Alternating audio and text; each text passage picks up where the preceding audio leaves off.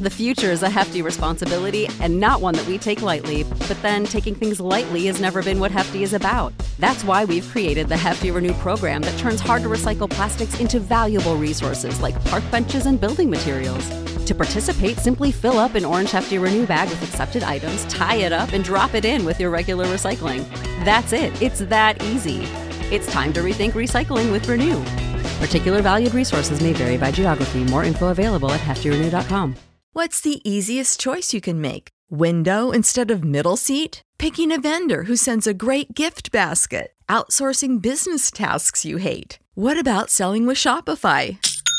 Whether you're selling a little or a lot, Shopify helps you do your thing, however you cha-ching. Shopify is the global commerce platform that helps you sell at every stage of your business. From the launch your online shop stage to the first real-life store stage, all the way to the did we just hit 1 million orders stage. Shopify's there to help you grow. Whether you're selling scented soap or offering outdoor outfits, Shopify helps you sell. Wherever and whatever you're selling, Shopify's got you covered. Sign up for a $1 per month trial period at shopify.com/try. Go to shopify.com/try now to grow your business, no matter what stage you're in. Shopify.com/try. You're listening to Tom and Bock on 93.7 The Ticket and theticketfm.com.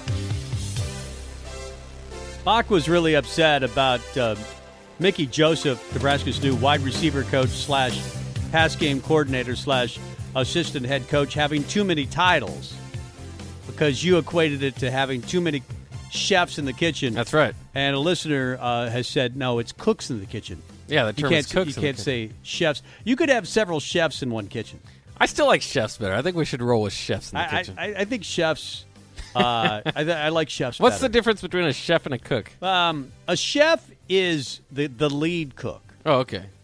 Well, yeah, He's the master. Well, then that makes more sense, doesn't it? If too many lead cooks in the kitchen, that's the problem we're trying to talk about. Yeah, just making your point for you that it should be chefs over cooks. Yes. So we're sticking with chefs. Yeah, I'm sticking with chefs.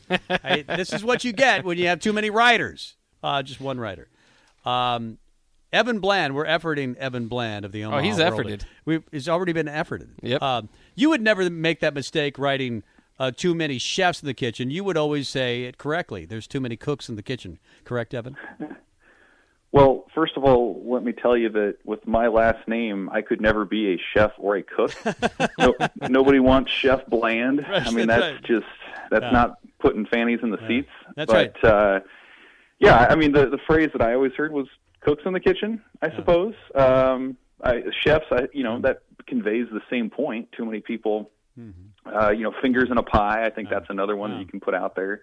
But yeah, we can have fun with phrases. I think chef is an underused word. Let's start bringing that back a little more. You're right. You could not be a chef. I mean, if somebody complained about your food, they'd say, man, this tastes really bland. Who's the chef? It's Evan Bland. That would be terrible. Right. I mean, like, you'd be done. You'd have to change your name to be a chef. But it works well for the Omaha World-Herald. Your first reaction that Adrian is gone. Why do you think this was close? Was this a close call for Adrian? Well, it was such an interesting situation because we got to talk with him about it leading up to the end of the season, right? Like oftentimes these things maybe just sort of pop, but there was a sense certainly that this was a possibility for him. And, he said all the right things at the time about focusing on the opponents they were focusing on, but certainly it had to have been in the back of his mind for a number of different reasons. Like, for one, I mean, there's always got to be that thought of what could it look like in another offense, one that maybe isn't as reliant on him running the ball. Another one is just a change of scenery. I think anybody who's been in college for 4 years, you start to wonder, what else maybe is out there. And so, I think it's fair to say that he had been considering it. I also think it's fair to say he didn't know what he was going to do until the season ended, for all the reasons I laid out there. But ultimately, at the end of the day, I think it'll be fascinating to see where he ends up, whether that's back on the West Coast,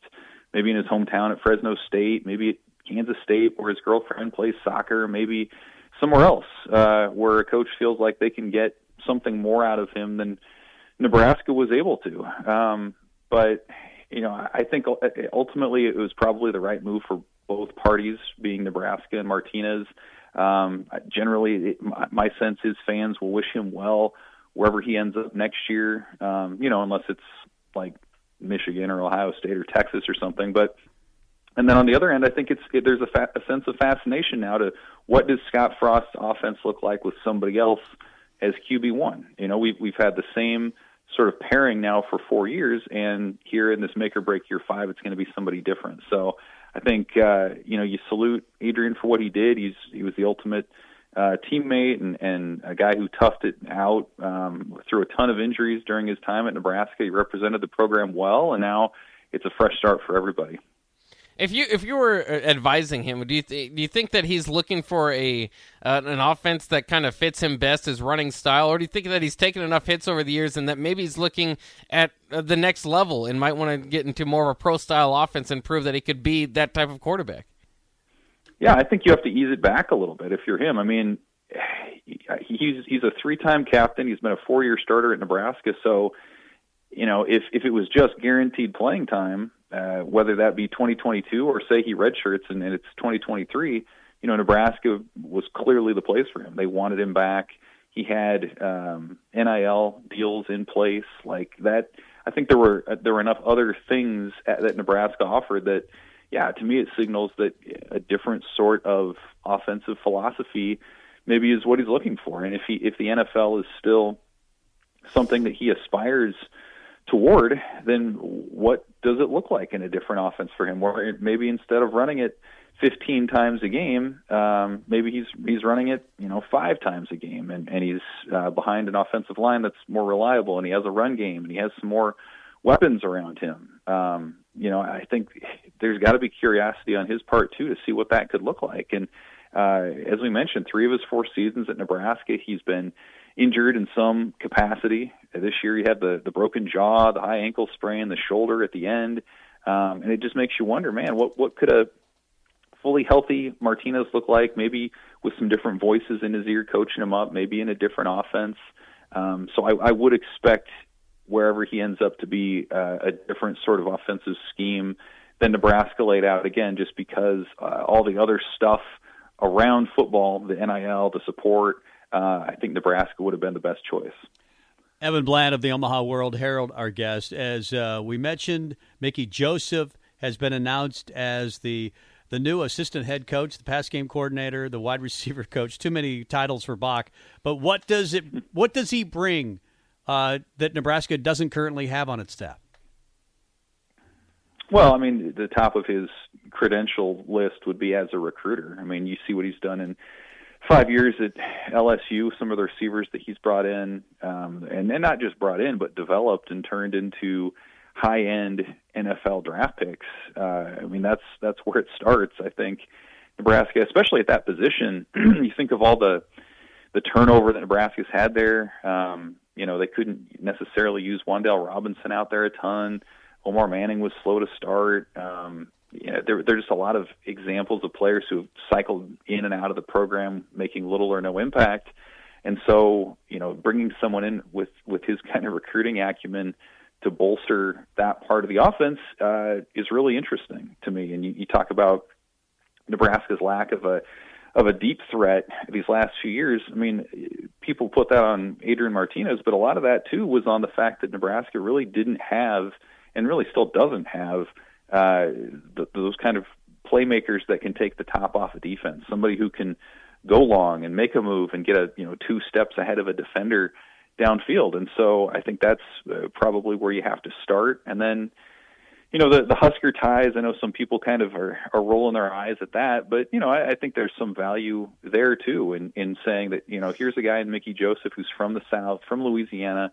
He's coached in the state of Alabama and all over kind of the southern region of these recruiting hotbeds. He's familiar with that area, but at the same time, he can say, hey, I played at Nebraska. I had success there. These are the positives about living and playing in the state of Nebraska and in Lincoln.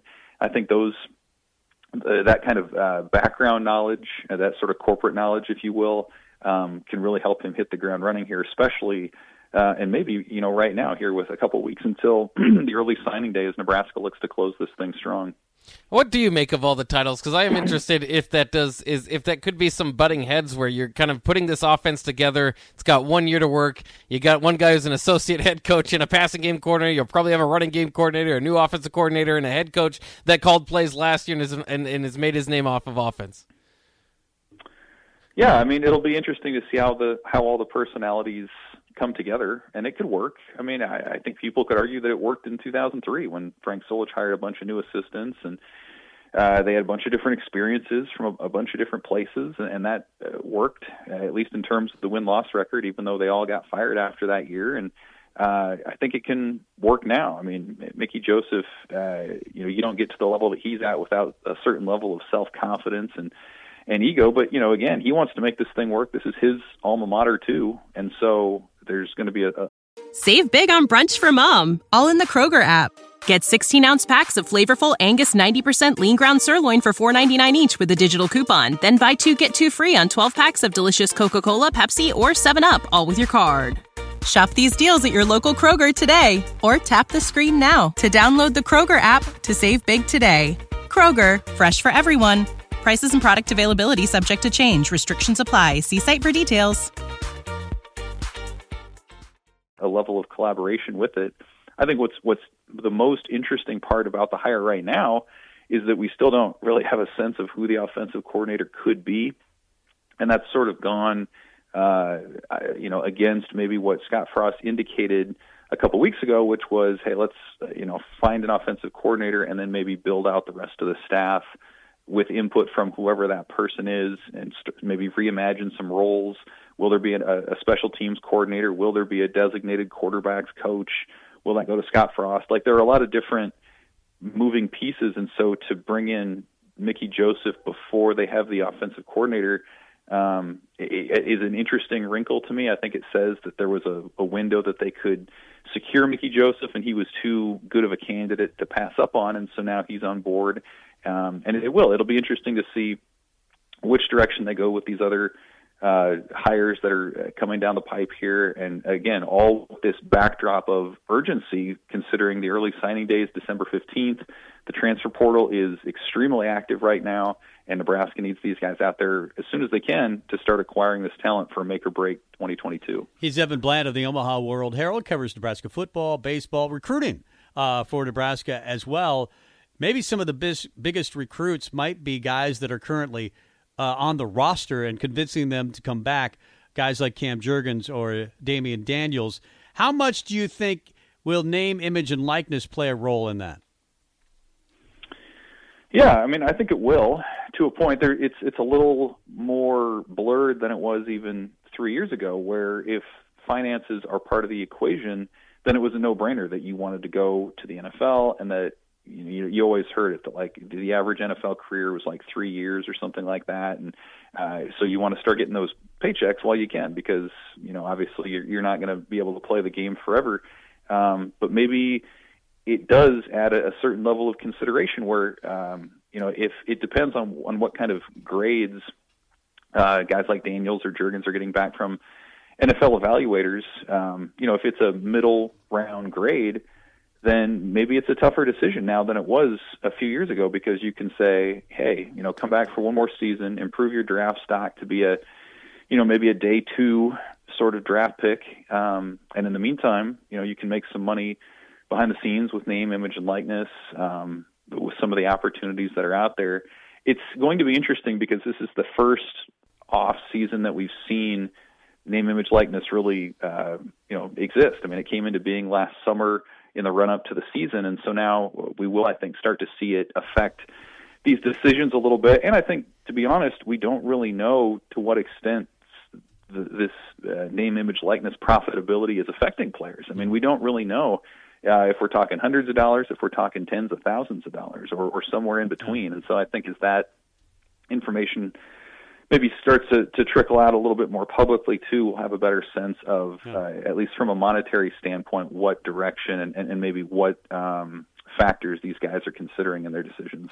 Well, the offseason shouldn't be boring, right? I mean, we've got stuff to talk about, at least for a while now. We'll see how it works out. And your Broncos are looking good. Are you back on the Bronco train?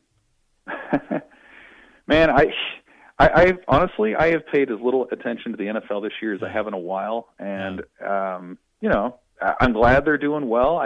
They're not a Super Bowl kind of contending team, and so I suppose I'm like a lot of Nebraska fans maybe were this year, where you kind of follow it at a cursory level until things start to get interesting again. Yep, that's probably a smart move. I mean, the Broncos aren't going to the Super Bowl, but they are better than I thought they would be. Hey, great stuff, Evan. We'll talk to you again next week. Thanks for the time.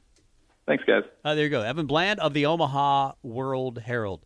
Fred Hoiberg spoke to the media. Nebraska plays basketball. They played earlier this week and lost a tough one in quadruple overtime to North Carolina State, 104-100. But now they have Indiana on the road, and then they come back to Lincoln. I think it's Tuesday against Michigan. So it's going to be a very quick and tough start to the Big Ten. You're talking about a road game at Indiana.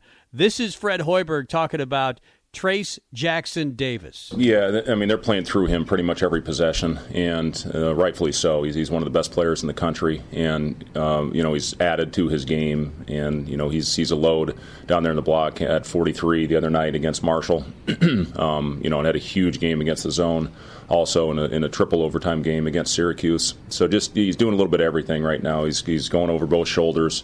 He's so quick with his spin. We have to be ready to guard. We can't stand up. Expecting him to hold it. He's going straight up. And the other thing he's really doing a good job of is passing. They've got some good transfers in there that can really shoot the ball. And he's making great decisions on the block. But, yeah, they're playing through him a ton. And the other thing is, shot selection at the rim. We got our shot blocked too much the other night.